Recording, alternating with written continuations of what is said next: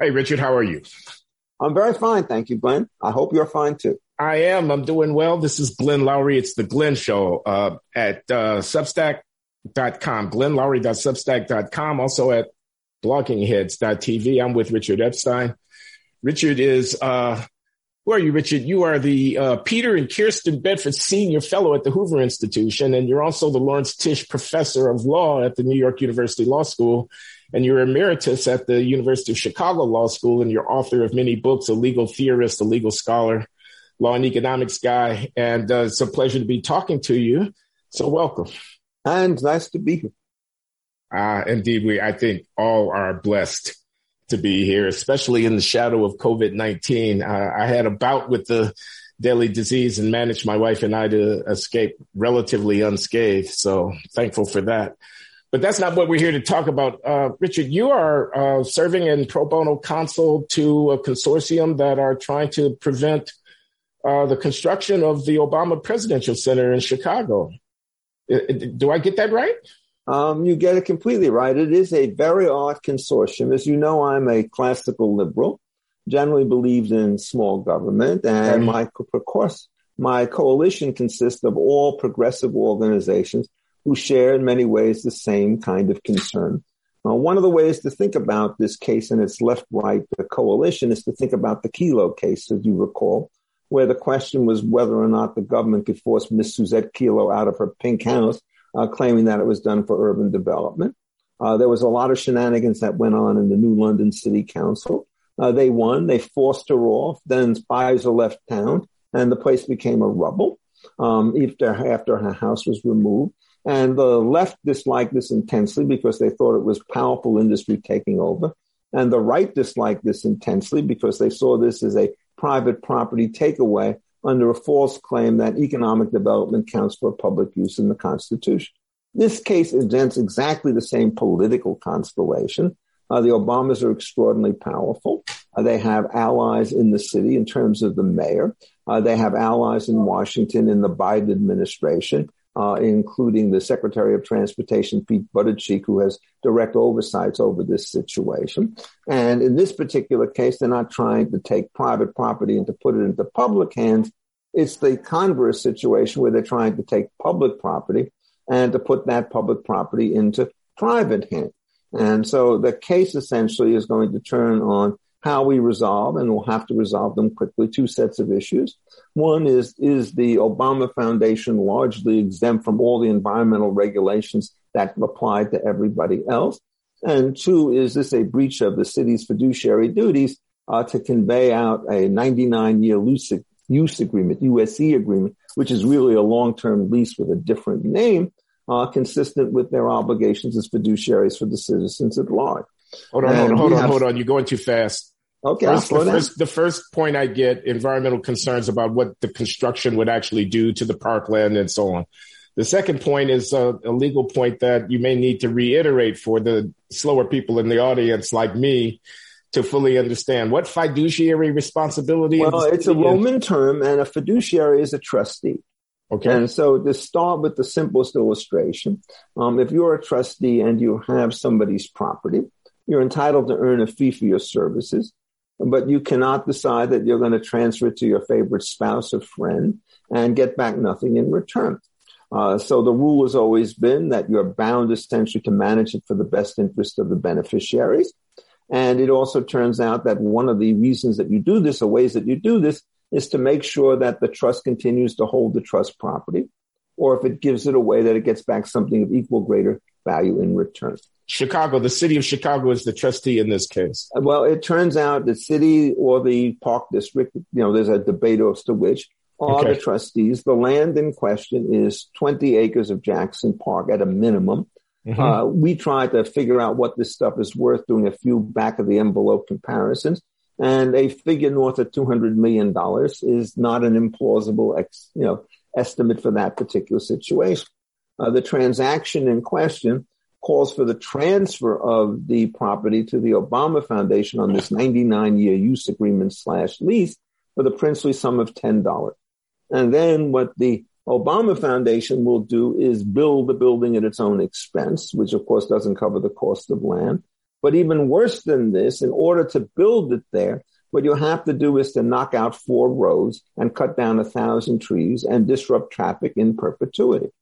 The city is conveying title to the land on which the Obama Presidential Center would be built to a private entity, the foundation, for free, basically? Yes, exactly. And then now, is that unprecedented in the history of presidential centers in other cities like the Kennedy, the JFK thing here in Boston? Absolutely. This is, by the way, this is not a library. This is a center. If you wanted to build a library, it would have to be much less grandiose. There's a statute known as NARA, the National Archives and Records Act, which limits the size of libraries to 70 feet high. This thing is going to be 235 feet high, but it's going to be built at the edge of a lagoon. And so you're going to have to sink all sorts of bearings into the ground, pylons of one sort or another, which my guess is probably have to go 50 feet, may easily have to go further. Not even clear who's going to pay for that. You then have to close many roads. And those road closures were estimated 4 years ago to cost $170 million. A more honest estimate would probably be closer to twice that figure, given inflation and overrun that you have. And that's going to be picked up by the city, the state, and by the national government. So you do this. Then, of course, you destroy trees. Once you destroy the trees, all the land that the trees serve, and there's 1,000 old growth major trees, it's going to start the shift. And then you're going to try to build this Obama Presidential Center right next to a lagoon when you're not even sure that the land will be able to hold it. And you're not even sure who has to take up the bag if it turns out the project is abandoned, because the leases are not really clear on these kinds of things. So as a trust matter, we regard this as the single most one-sided transaction that you could ever imagine. The sensible thing for them to have done was to find land that is not in the middle of a public park. We've identified a site to the west of Washington Park, about 10 acres. We actually retained an architect, a very eminent architect who could show you what you could build on that. And they could purchase that land from the city for a market value rate without having any of these environmental reviews and so forth. But they steadfastly refused to do this. To give you an idea of the level, because they want the lakefront they want the fancy Park Avenue address. And the University of Chicago proximity. Well, the university proximity is equal on the other side. Oh, I see. It's on the other side of the university. Yeah, I mean, so it's 6 of one, half a dozen of the other, quite clear. But to give you an idea of how the vanity plays into this, this is near the now Griffin's Museum of Science and Industry, which is a 70-story building. The Obamas would like this thing to be seen not only from the lakefront and Lakeshore Drive, but also, of course, the Midway, which was built by Frederick Law Olmsted in the 1860s and then for the World's Fair. They want it to be seen along the Midway, so they have to move the thing 100 feet further north, which means they now have to shut down the Midway plazons going east and completely disrupt traffic so this thing can be seen everywhere. And the city has essentially laid down. Every demand that they make is immediately yielded to. Every demand is yielded to unanimously. There's no opposition inside the government. And so what we have argued is that this is a delegation of public power to private parties, and the private parties use it not for public advantage, but for their own advantage. Is there any private gain here? I mean, I understand that the foundation would be the beneficiary of the city's largesse, but are there any grifters in the woodwork? Oh, sure. Well, I mean, we'll put aside the contractors and the community benefit agreements, because those things are going to have to be done no matter where you build this particular situation. But, the Obamas will have a private suite in this particular building. There'll be all sorts of concessions that will be in this building in a convention center, and they will be able to keep the revenues from these things. They will put offices in this building, which may not be pertaining to the tower's own operation, but to the larger operations of the Obama Center. And to the extent that you could then use this as a marketing device, your first OPC could then lead to a second and third OPC, because you're only allowed to build one public library, right? But you could build as many private centers as you want. And so, the possibility of brand extension by building things in other cities is there. So the Obamas stand to make a very tidy sum out of this situation. The city is going to have to pick up all the expenses and the traffic disruptions and the lost trees and so forth. So I regard this as the single most one-sided deal you've ever seen. And we've tried to stop it. And the first time through, we lost. And Judge Blakey took the position that if you sign the papers correctly, you've answered all the requirements of a trust doctrine. Now think of that as a real doctrine. You can always sign papers correctly. And then he said, and if you have to talk about net benefits, so long as there is a single benefit whatsoever, to the public, all the costs to the public can be ignored. Wow. So, I mean, that's a pretty dramatic document. There is no organized political, I understand you're making a legal argument, you're in court. There's no organized political opposition effective. I would think this would be a big fat target for a left of center populist kind of rabble rouser.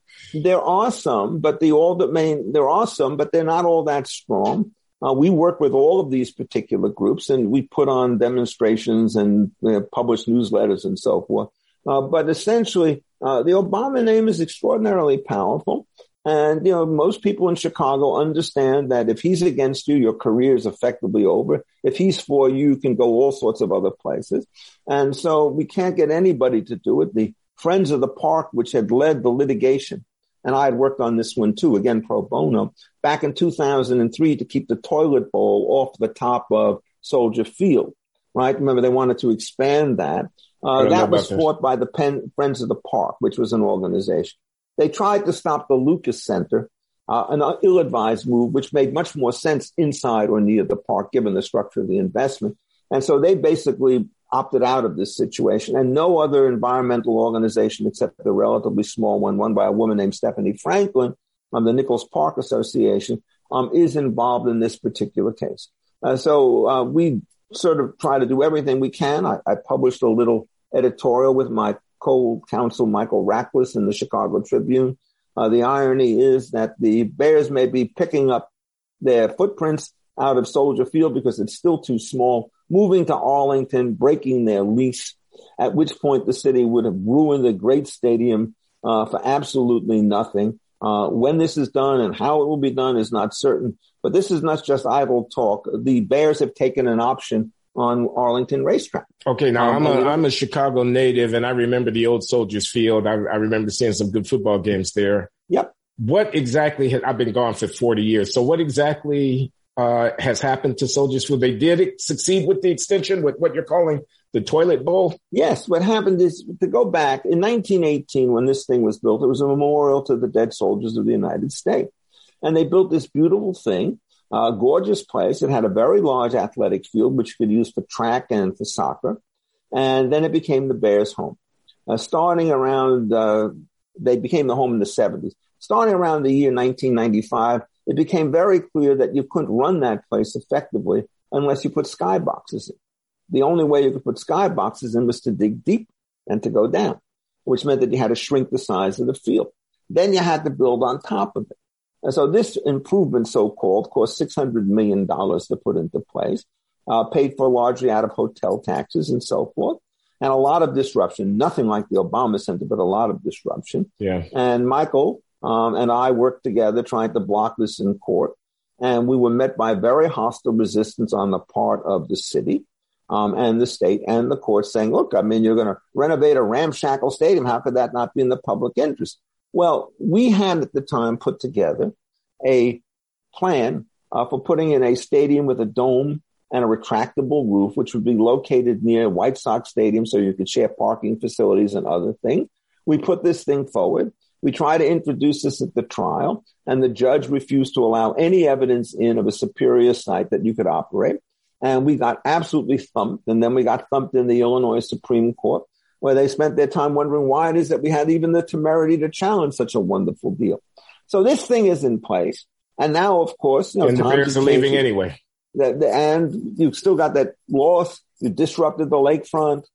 Everything was bad about this deal. But that is small potatoes because the Soldier Field was built within the original footprint, right? In this case, you have to take out, if you remember Cornell Drive, a 6-lane road.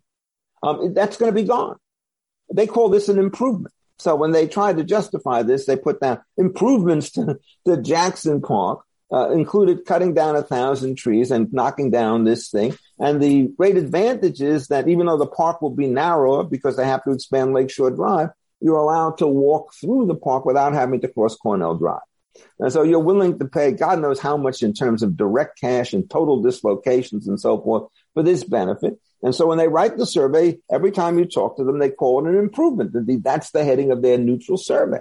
So if it's an improvement, how could it be against the public interest, right? Well, I mean, this is straight Orwellian talk. They're playing with words, yeah. And you just can't do it. Well, now, Obama left office in 2017. We're 4.5 years down the road from that, and the ground hasn't been broken yet. Again, is that unprecedented in the history of presidential centers? Yes, this has taken far longer to do because of it's not only the objections that we have. Let me put it there. We haven't talked about the environmental piece yet. Okay. Right?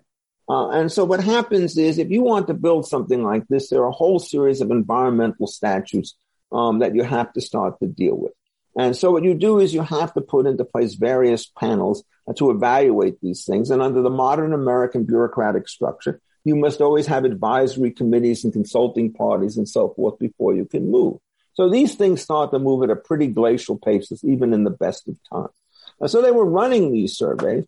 And I actually attended one of the meetings that they did in August 5th when I was counsel in 2019.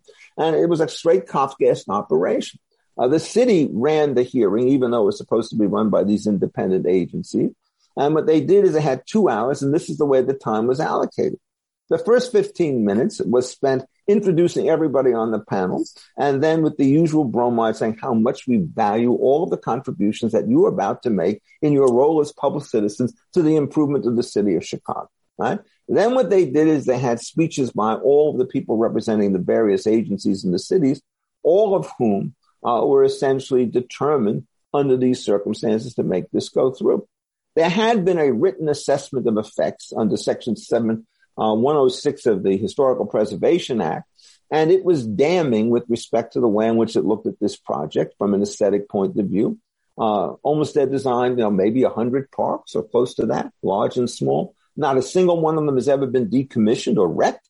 This is one that they were going to do. The report had all sorts of objections to it. And the committee basically said, the experts, we've faced these kinds of reports before. We'll get over this one like we got over the other one. It wasn't as though they said, hey, let's rethink this thing. They just said, let's use our ingenuity to beat it. Then people started to ask questions, but they couldn't ask questions. What they did is they were told to submit something in writing to the moderator, who was a woman named Abby Monroe, who was an officer of the city. And then what she'd do is she'd shuffle through the papers, pick out the questions she'd like and ask them, and alter the ones that she didn't like so there was something else. You could see people in the audience getting very restive at this little bit of an authoritarian exercise. And before the whole thing could explode in this 2-hour meeting, around 50 minutes into it, we said, let's break out into session. They stopped the collective scene and said, let's go talk to people on the panel inside the lobby where we could have some refreshments. So essentially, you could get no more deliberation. And every panel they ran was essentially a carbon copy of this kind of operation. And then they get the city librarian and architectural historian to say, there's nothing so terrible about wrecking this particular park. So it was a straight inside job. And the reports finally came out with a lot of stuff in February. All of them essentially said, you are entitled to a FONSI. That's a term which I doubt you know, but it's a piece of jargon. It means finding of no significant impact, okay? And on the environmental thing, you do 2 stages. First, you do a preliminary study, and if you find a significant impact, then you have to do a detailed environmental impact statement. The process has been widely abused in many cases to stop pipelines and things like that. For example, the Canadian pipeline and the DAPL, the Dakota Access Pipeline, have been held up for years by silly objections. But in this particular case, you're not worried about the question of whether that 10 years from now there may be a leak that may damage somebody. You're worried about the immediate destruction of 1,000 trees. And so what happens is they dutifully find that the FONSI is appropriate, meaning they don't have any further statement. And so they file this in February. We get this thing, and we file for our preliminary injunction. We file in April. And then immediately the thing is slowed up because we have these preliminary fights over which judge should hear the case.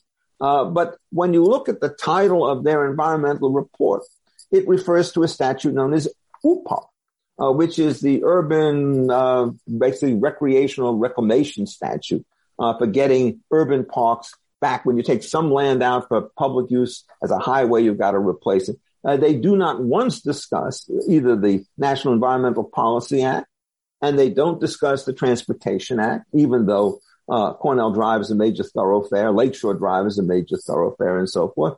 And they don't instruct the Historical Preservation Act. And their explanation in one sentence without citation is these are local matters that are not within the scope of the federal government.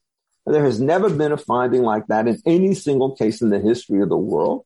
You're really up against it here. It sounds like, again, as a layperson from the outside, it sounds like you got your, if they cut those trees, it's game over, isn't it? I mean, once the trees are cut, you might as well go ahead with the rest of the project. Well, I don't think it's game over because you still have the question of the transportation disruption, but it's a huge loss, which is why we have negotiated with difficulty to have a preliminary injunction issued on August 12th, if we can get it, or August 13th, because they have basically said, we got the consent from Mr. Buttigieg. It wasn't the consent that he wrote down and said, I hereby have reviewed this thing and consented to the process. There is a set of rules in the Department of Transportation which says that if a lesser official decides to approve the thing, that will count as consent unless it's overridden by the Secretary of Transportation. So he just sits silently, and this thing now has effect. Let me just give you one irony, because the Biden administration, is an environmental hawk. So that's they what do I thought. two things. When they really favor public transportation, and they're against cars, right? Now, our alternative site, which is located to the west of Washington Park, sits over the Red Line, near the Green Line, near the Dan Ryan Expressway, with bus service and so forth. And it's easy access from all of these things. This place has no public transportation whatsoever. So you have to drive cars into a parking lot, and it's a cul-de-sac. So you go in and you come back out the other way. I mean, our architect, Graham Balcony, has looked at this, and he says it's a logistical nightmare because you have to have deliveries, construction work, passengers, security operations, everybody coming in the same narrow passageway on this little, quote unquote, the government's term is sliver of land. And they could have done it in this other location. So they don't want to do this. The second thing is the Biden administration quite rightly says, we want to make sure that migratory birds are going to be killed, right? So they want to strengthen the protections against them. Well, it turns out that the Obama Tower at 335 feet high is in the middle of what we call the Mississippi Flyway, which is the major north-south bird migration route. And it is understood by most people that you put a 235-foot building there, a lot of people are going to smash into it and die. So the Obama Foundation says, we realize this, and its concession runs as follows. We won't cut the trees down until this season of bird flying is over in late August. That's just 1 year. Thank you, Glenn. Wait a minute. 1 year, and then you don't have to be a rocket scientist to see that. No, I mean, you have to be a rocket scientist to do the other thing. So these guys essentially play fast and loose with every environmental statute, and then they do things that completely contradict what is happening by the Biden administration elsewhere. But sometimes they're wrong. I mean, one of the things they've done, for example, is they want to reduce the number of cars going into Union Station from about 1,500 to 400, because they want people who are going to go to the convention hall and take their suitcases on the train to take scooters, right, and bikes to get to the station or to a formal event. And Eleanor Holmes Norton writes a letter in February of this year saying, please consider shutting this thing down until to reduce the number of trucks. Mr. Buttigieg comes to the action. He says, we'll consider this, puts a multi-billion-dollar construction program on hold, which will relieve congestion on roads until they could work this out. At the same time, it turns out the Obama Center, which is way off the beaten track and will not sustain large traffic because it doesn't have moving exhibits, they're going to put 400 parking spaces for that. 400 parking spaces for the Union Station, 400 parking spaces for the Obama Center. Wow. What is this about? It's about power and about getting your way and about being Barack Hussein Obama. Thank you, sir. Now, if I recall correctly, that neighborhood west of Washington Park in Chicago is a pretty depressed area that could use a little bit of investment and a little bit of economic activity and whatnot. It's absolutely right. And let me tell you what happens. We have a plan. We've looked at the map, where the vacant lands are, what could be filled in, and you could actually get some synergies. There are no physical synergies between the Jackson Park site with its Park Avenue address and anything else in the city. In fact, one of the things that's happened in the last couple of days, now that they've closed the roads, I keep on getting, I guess now 5 or 6 kind of communications from people who live in Hyde Park on 56th Street and so forth, saying, what am I supposed to do? Is the traffic going to come by my house? Are we going to be able to do this? And so that market is going to be wrecked. by virtue of this, because what you're going to have to do is to divert the cars that would normally go on the Midway East, perhaps as far north as 56th Street, where all the apartment houses are overlooking the park. And it's going to create a competitive mess because you still have the Science and Museum, the Museum of Science and Industry, right, which is sharing the same bottleneck cul-de-sac.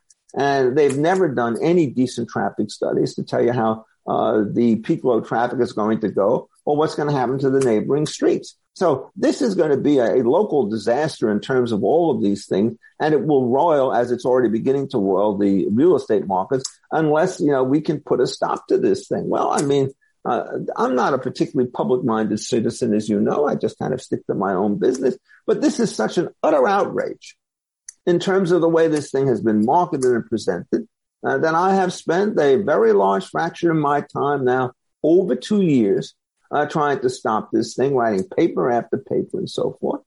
It's very disheartening when you see very bad opinions written by people. Amy Barrett was a judge on the Seventh Circuit, and the opinion she wrote basically dismissing half of our case and ruling against us on the other half of the case was a complete mishmash. And so now we have to battle that. It's not as though we find any friends. There hasn't been a single judicial ruling that has come down which has given us what it is that I would think to be rather elementary relief in accordance with basic principles. And now we're going to have to go into court again and have to argue in front of the judge who already ruled against our public trust arguments in a previous case, which was voided because we didn't have standing, a technical issue that I don't want to trouble people with, but it was in fact probably a right decision by Judge Barrett on that point. So we have to fight that. But you fight with what you have, and you hope that the strength of your arguments will be able to carry the day even in somewhat of a hostile environment. But as to your point is, you could have an enormous amount of development outside Washington Park. Indeed, when the Obamas start talking about giving money to help the community, right, as a kind of a way to stop this thing going, there's no place to develop near Jackson Park. So all the money is going to go to Washington Park, and that's where they could have put the foundation anyhow. So it's just a lost opportunity. I just wonder, is there any contemporary historian or political scientist or someone in the bowels of the University of Chicago or the University of Illinois Chicago Circle campus or whoever who's interested in writing what should be a very interesting book about this whole dynamic, whatever the outcome is? This sounds like it's ripe for, a really trenchant, incisive, analytical. One of our plaintiffs is a man named Tom Mitchell. And Tom is a professor of English at the University of Chicago, but he's also a landscape architecture and critic with respect to all of this stuff. Okay. And, he has basically submitted a dynamite, basically declaration indicating everything that's wrong. And one of the things he tries to say, and this is sort of ironic, is if you look at the English parks done under royalty, they were always closed and removed from the public at large, right? There was simply a greater expression of the elegance that the royal families gave unto themselves. He says the American parks were always exactly the opposite way. There's no gates around them. There are roads through them from which people can come and go. They were meant to be completely democratic type institutions in which widespread access was the central theme. And he says it takes a long time to build this up. And now what you do is you see the Obama Center coming in, taking this clearly democratic institution and trying to privatize it for the benefit of one of America's great elites. And so I think, Tom might well write about this. He's already been pretty vocal on this stuff and the stuff he did for our declaration and several letters that he did. In fact, before he got involved in this lawsuit, Tom had circulated a letter, which I and 200 other people signed, saying the University of Chicago has no business backing the Obama Center. And I believe that to be true. The university has pledged, something in the order of $30 million to help this thing go. Originally, it was supposed to be a Southside operation, but they haven't backed off now that it's in the Washington, in the Jackson Park area.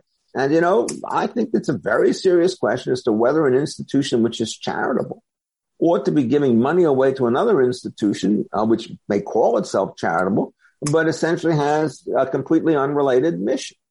It's complicated, though, because the most prominent political analyst in the University of Chicago is somebody you've heard of, David Axelrod. Oh, yeah, I've heard of him. Yeah, who is a longtime political operative. Well, he has this university position now where he runs talk shows interviewing various people. And at the same time, he blogs on behalf of guests. But he's not a tenured voting member of the faculty, Not is a tenured member of the faculty, I don't believe, but he certainly has a permanent position doing this broadcasting. Yeah. And so, he basically runs a large part of the media operation out of the University of Chicago. Where are the trustees? Where are the overseers? Well, we don't know. I was very disappointed in the old administration because they didn't do it. We're getting a new president at the University of Chicago where I'm no longer a faculty member. I'm still a visiting professor and so forth. And I would hope that they would revisit this particular situation. But, when you want to talk about being David, it's not that you're dealing with one Goliath, right? You got a whole slew of them. You got the Obamas, you've got the Biden administration, you got the Lightfoot administration, you got the University of Chicago against you. All of a sudden you say, can I do this? The only thing that keeps us going is the strength of our arguments, which I think are overpowered. Well, Godspeed to you. I'm on your side for what it's worth. Listen, let's shift gears a little bit since I have you here, you're a great legal mind. And there's all this talk now about banning critical race theory running the country aground and whatnot. And I remember Derek Bell. I remember, and she's still living, Patricia Williams and Kimberly Crenshaw and these people way back in the 80s when I was a young Afro studies professor at Harvard University reading all this stuff. And I never would have guessed that 35 years on, it would become this intellectual behemoth that's gobbling up our cultural institutions and whatnot. And I just wanted to get your reflections a little bit on how you see both the substance of the doctrine, also the controversy left, right, here in our current day. And, well, I go back even further than you, right? I started teaching in 1968. And one of my colleagues at the University of Southern California, the director of the Western Center on Law and Poverty, was Derek Bell.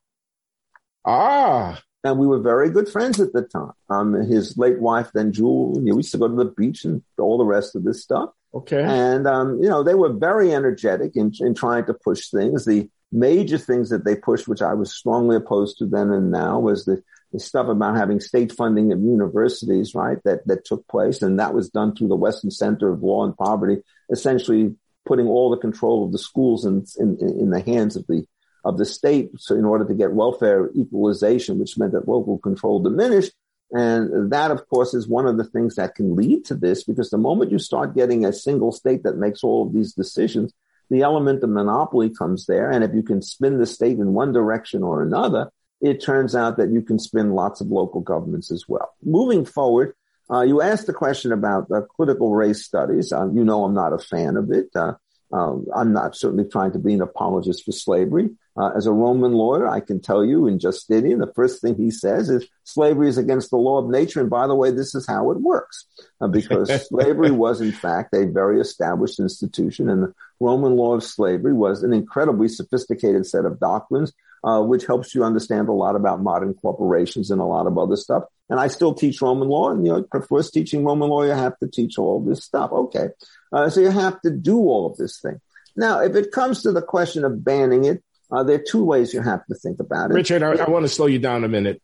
What is critical race theory? Just very basic. This is 101. Okay. What is it and what's wrong with it? Well, critical is a word which began with critical legal studies and critical race studies. Essentially what they do is it's a position which says we will criticize these current institutions, not because of mistakes that they make in individual cases, but because we think that the entire legal structure and social structure that is in place is basically corrupt. The word in the critical race studies area, it turns out to be systematic racism.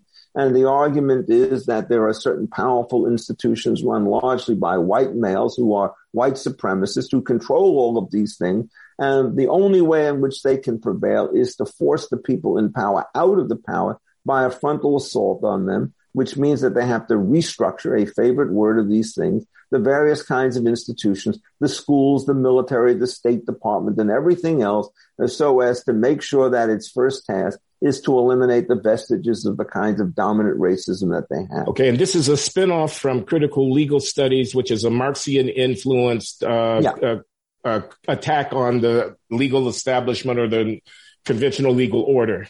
Yes, but there's a huge difference. Legal studies had no particular target, right? It didn't like doctrine. Whereas critical race studies does have a very powerful target. And they've managed to organize. What they do is they claim that the dominance lies with everybody else. And so therefore they're entitled to use overt and powerful means to shut it down. In order to make this thing go, what you always have to do is to talk about racism as being an institutional stuff. Because the moment you actually start to attack Mr. Jones for being a racist, he will defend himself and will break it up. So it's everybody, meaning nobody. And so what you do is you essentially abuse these anonymous people, tell you they're terrible, and then you say that's a justification for us doing what we want. And look, if they want to basically spouse things around in the general public domain, I think they're entitled to do that, like the Marxists were. But what they want to do is to take over the schools. And the question of who controls education has always been a much more difficult issue because it turns out that, A, you have to give administrators some degree of power over this particular subject matter, but B, you have to worry about whether or not you respect certain kinds of minority rights. So an early version of the dilemma is, do you teach about not only evolution, but creationism in public school? Yeah. And, it's a very hard question to figure out what you do. One of the options is you could teach only, and I think you're allowed to do this, evolution. Some people say you have to address the creationist arguments, but that leaves you free to basically say, well, they're not empirically supported. Yeah. And so you could criticize them. What the critical race study people want to do is they want to take over the curriculum and basically make sure that nobody who disagrees with them has a chance to speak, which is, in my mind, the essence of totalitarianism. So to take but one simple dispute, was the revolution from Great Britain designed to preserve slavery in the United States,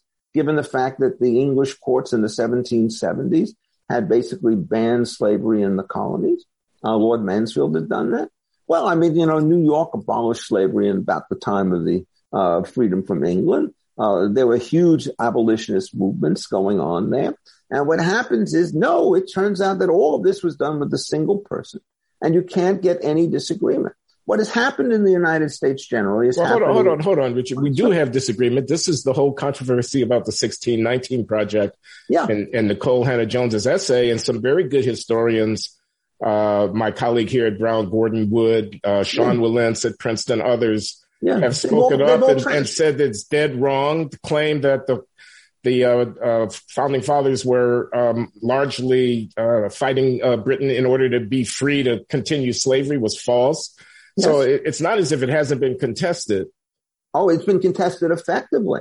I mean, again, one of the things to understand about this is when you talk about Wilentz and Gordon Wood and so forth, you're talking about A, eminent historians, and B, you're not talking about classical liberals like myself, right?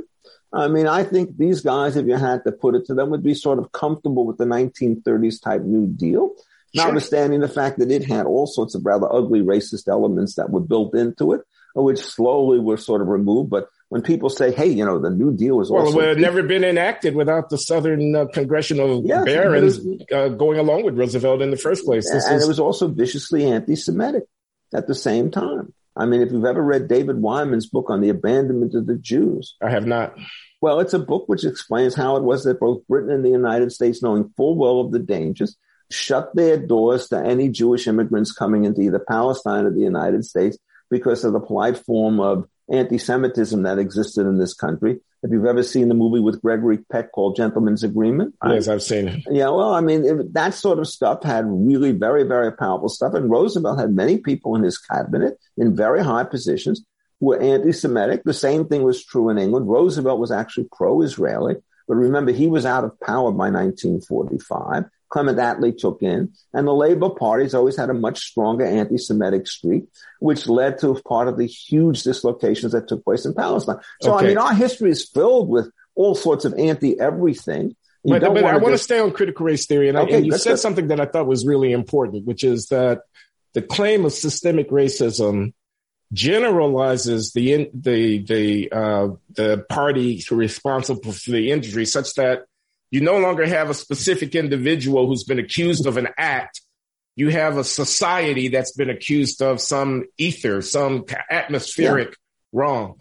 And that means that there's no way really to effectively respond to the charge. It means that people are going to be making claims at law based upon non-rebuttable assertions of injury or something like that. Can you elaborate on that a little bit? Because that seemed, I haven't heard that before. What happens is, I've seen this in particular contexts. For example, is there discrimination based on race in the provision of organ donors through the organizations that provide it in the United States? Well, the answer is probably no, because they're technical grounds, but you could raise that. And I've been to many a medical injury meeting in which this claim is started to give. And you look around, every doctor in the room is essentially a liberal Democrat. None of them are guilty, but they're all prepared to say that the system is willing to do this. And the reason that you never attack individuals is they will defend themselves. And if you hear enough individual defenses coming up, you'll realize that, this charge is completely bogus. And so what happens is if you make it ethereal, then all the people who essentially are liberal can join in the attack because they're not attacking themselves individually. And so it's a very, very clever strategy. Now, what happens is some people are willing to step up. There's that battle that is taking place between the teachers unions on the one hand and that black woman, I think, who's trying to say, bring them on, I'll fight them. And Joseph Epstein, just this morning, he's no relation of mine, wrote this piece about the culture war saying this is so terrible, we have no choice but to continue to fight on the pages of the Wall Street Journal. So what's happened is, I think, in fact, the effort to take over the curriculum has brought forth a charge of overreach. And you now see the 1776 movement coming abroad. Of which I would say, look, we understand there's a lot of things that are wrong with the history of the United States. But there are also a lot of things that were nice. You mentioned, or before the show, that I wrote a book called Forbidden Grounds on the anti-discrimination laws back in the early 1990s, right, in which I trace at some painful length some of the history of segregation that existed.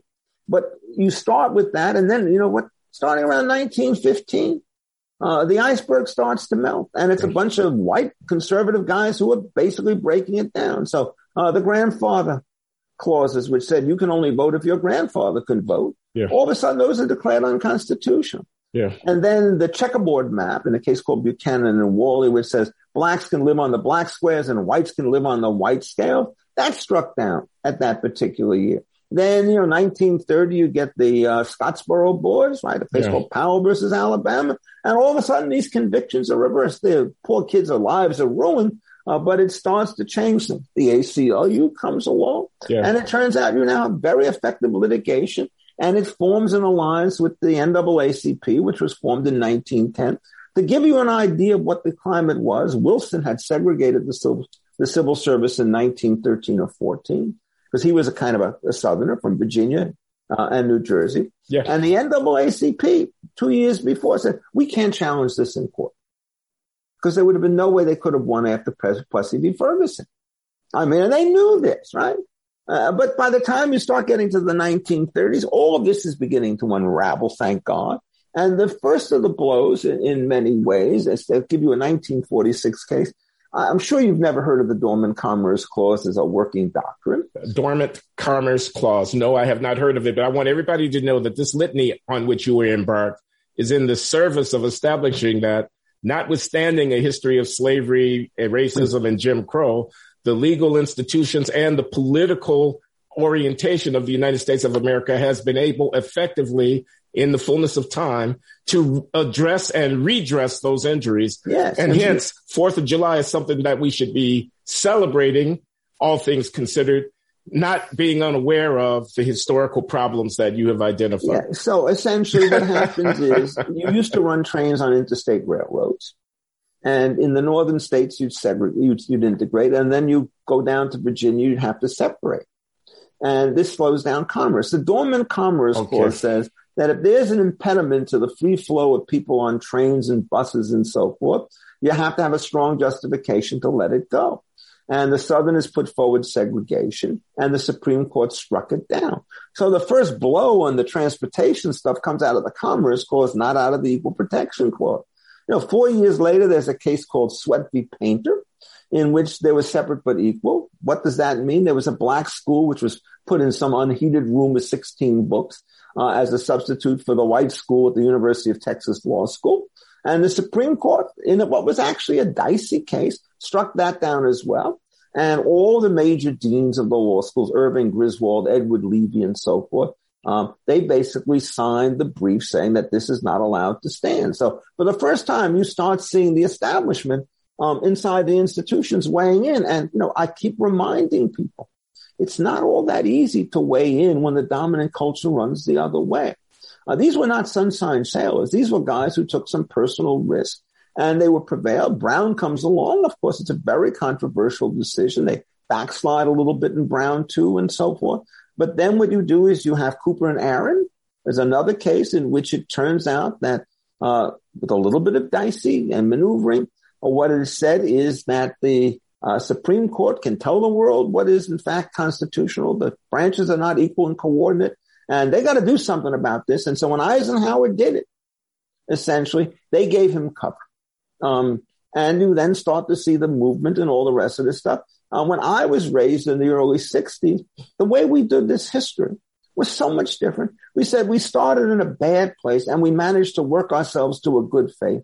And we tended to do at that time at Columbia College, for example, was to praise the improvements rather than to damn the institutions for taking so long to improve. And that would be your preference for pedagogy I still think, today? Look, I don't know. Do you remember Marian Anderson? And yes, the opera singer that yes, sang. the great singer. And the Daughters of the Revolution refused to let her do it in their home. Yeah. Remember what Eleanor Roosevelt did?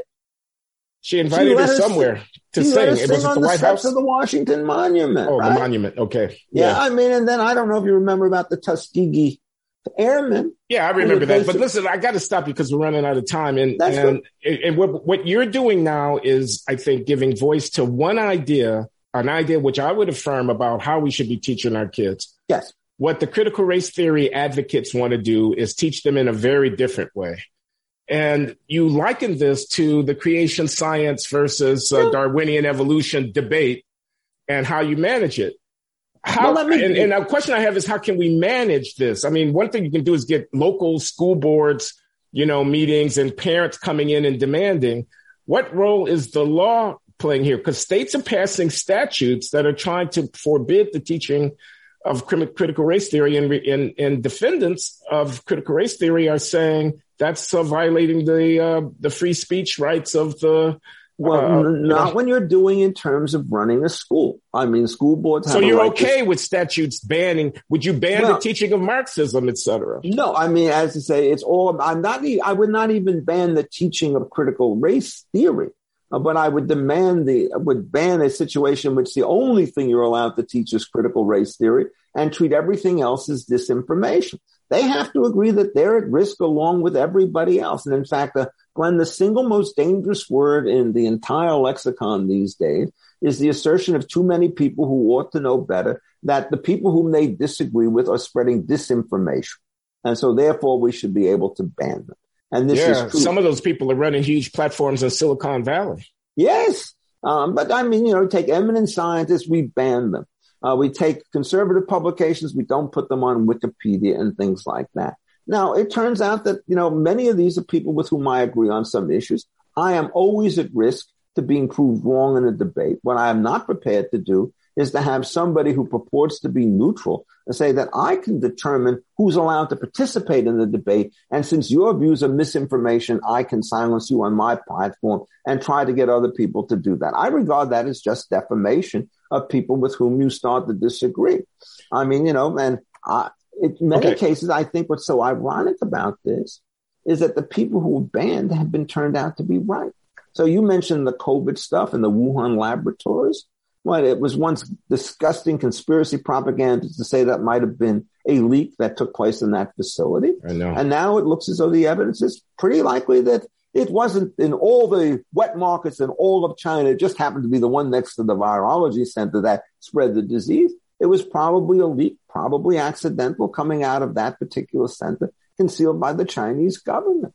I lost a very good friend because at a dinner party, I allowed for the possibility that it might have been a leak. This is before we knew as much as we know now, but I said it could have been. And my dear friend went ballistic. You're spouting Trump propaganda, I was told. Yes. And how can that be that we can't even think about these things without it getting mired in the partisan electoral competition between, Donald Trump and his enemies? Yes, but look, I just draw a very strong distinction. And let me say this on this. I basically pleaded in vain, knowingly in vain, that Donald Trump resign in January of 2017. Because I thought that this man would essentially wreck the policies of his administration. Okay, so he had already gotten his benefit. He had won the election, proven his point. So now he could step down, let Mike Pence be president. And let somebody else run it. But the Trump administration, many of whom are my former students and friends and so forth, I know. Are some of the ablest people I've ever seen. And they do not participate in that. Whereas the Biden folks who come in on the opposite side are, I think, just wrecking everything. And what you do is you say, well, they were appointed by Trump, so you can't trust them at all. You have to ban them in some kind of way. You want to find people who break precedents. Let me just mention this because I think it's extremely important. Okay, we have a few minutes. There's a funny term out there called comity, C-O-M-I-T-Y. And, you ask what it kind of means. What's funny about that? That's an ordinary language word. It means getting along with your fellows. Because what it is it's the kind of situation in which you say there are a set of implicit social expectations that everybody follows, even though there's no form of legal enforcement. And it turns out if you don't have comedy in that sense, you can't run transitions between institutions because there's going to be no trust when one side goes out and one side goes in.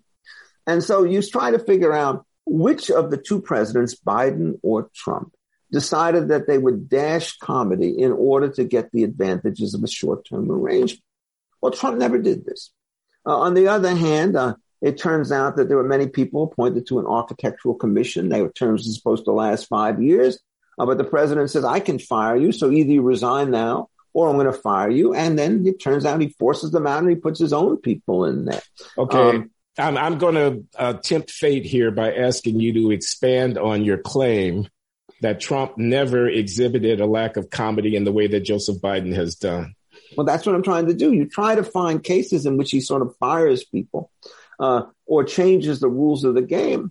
It wasn't that. I mean, for example, he runs the pipelines and so forth.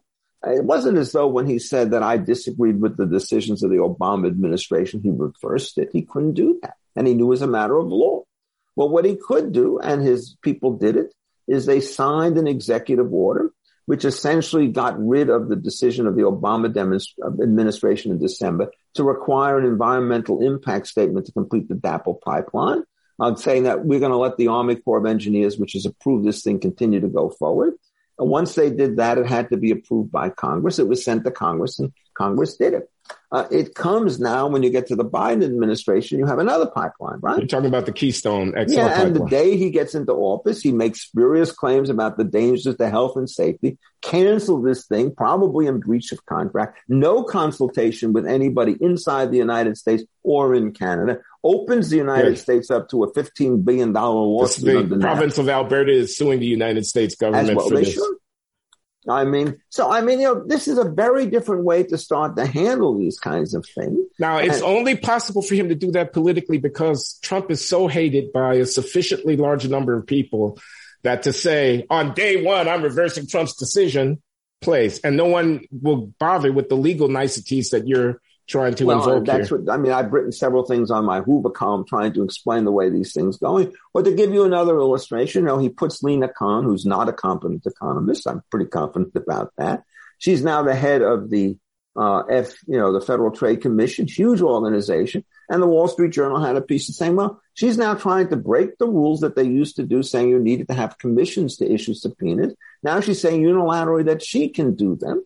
And what's her mission? Her mission is to expose the abuse of American corporations. That's the wrong way to put your mission. Your mission is to try to figure out how to make the system of trade efficient. And if that means protecting corporations, you protect them. If it means attacking them, you attack them. But if you basically say they're always in the wrong, then you basically forfeited any independent judgment on these cases, What does this do? It then leads to Amazon saying, we got to get rid of this lady because she's already expressed a bias against her. I don't like suits to dismiss judges because of bias. Well, you understand why they're bringing it. But what's happened is the whole system under Biden is now starting to unravel, because what you do is you get extraordinary claims of privilege and discontinuity. And then this is followed by a political reaction on the other side. One of the things I ask people is to tell me which criminal prosecution undertaken by the Trump administration was in vendetta. Which criminal prosecution was? A vendetta. A vendetta. Okay. Show me a Trump pursuing vendetta. Is what you're asking. You can't find any. And you can't find any. Yeah, but on the other hand, you start looking at what Adam Schiff did with respect to the yeah. I mean, so, and then what they do is they say we have to reestablish democracy. Does that mean more Schiffs? When Nunes actually was telling the truth, then you get to the FISA court and they say, well, we didn't hear about this until the other day when all the irregularities came out. And when in fact they had received a year and a half before this detailed statement by Nunes, which they said thanks, but no thanks to. Do you think that the U.S. attorney in the Southern District of New York is pursuing a vendetta against the former administration? Well, I haven't seen the cases, but generally speaking, my view is you tread extremely carefully when you sue people for violations that are said to have taken place years ago on the strength of special investigations which are done because they were politically associated with a former figure. And I'm very much against doing that in any case, regardless of who's going in. Not because I think that they're immune from suit as a legal matter. I think in some cases they're not, but it's the same principle about comedy. If you start breaking these things in one direction, then when the other guys start to come into place, it's going to happen. And the same thing happens with the filibuster and so forth. This began when Miguel Estrada, a perfectly qualified man, is blocked from taking a seat on the District of Columbia Circuit Court because people fear that he would be a plausible Supreme Court nominee. And they didn't want the Hispanic speak to go to a conservative the way in which Clarence Thomas had so-called the black seat. So they did it. And then it's just blackball versus blackball versus blackball. And the whole process starts to break down in a kind of a way because it turns out if there's no trust, you cannot make long-term temporal deals. I can't say that if I hold off today, you're going to hold off tomorrow when you've already double-crossed me. Especially and each side believes that the other one did it first. In a dynamic political environment where nobody's got 2/3 of the vote, everybody's got 52% or 48% of the vote. So you're switching back and forth all the time. That's Richard Epstein. He's professor of law at New York University and a senior fellow at the Hoover Institution. And I'm very glad to count him amongst at least my virtual friends. May we break bread together out in Stanford, California sometime soon. Yes, or in Providence, Rhode Island. I just signed on as a visiting distinguished fellow at the Hoover Institution. Well, good for you. I'm thrilled that you're with us, okay? Yeah. Thank you very much, Richard. Okay, bye-bye. Bye-bye.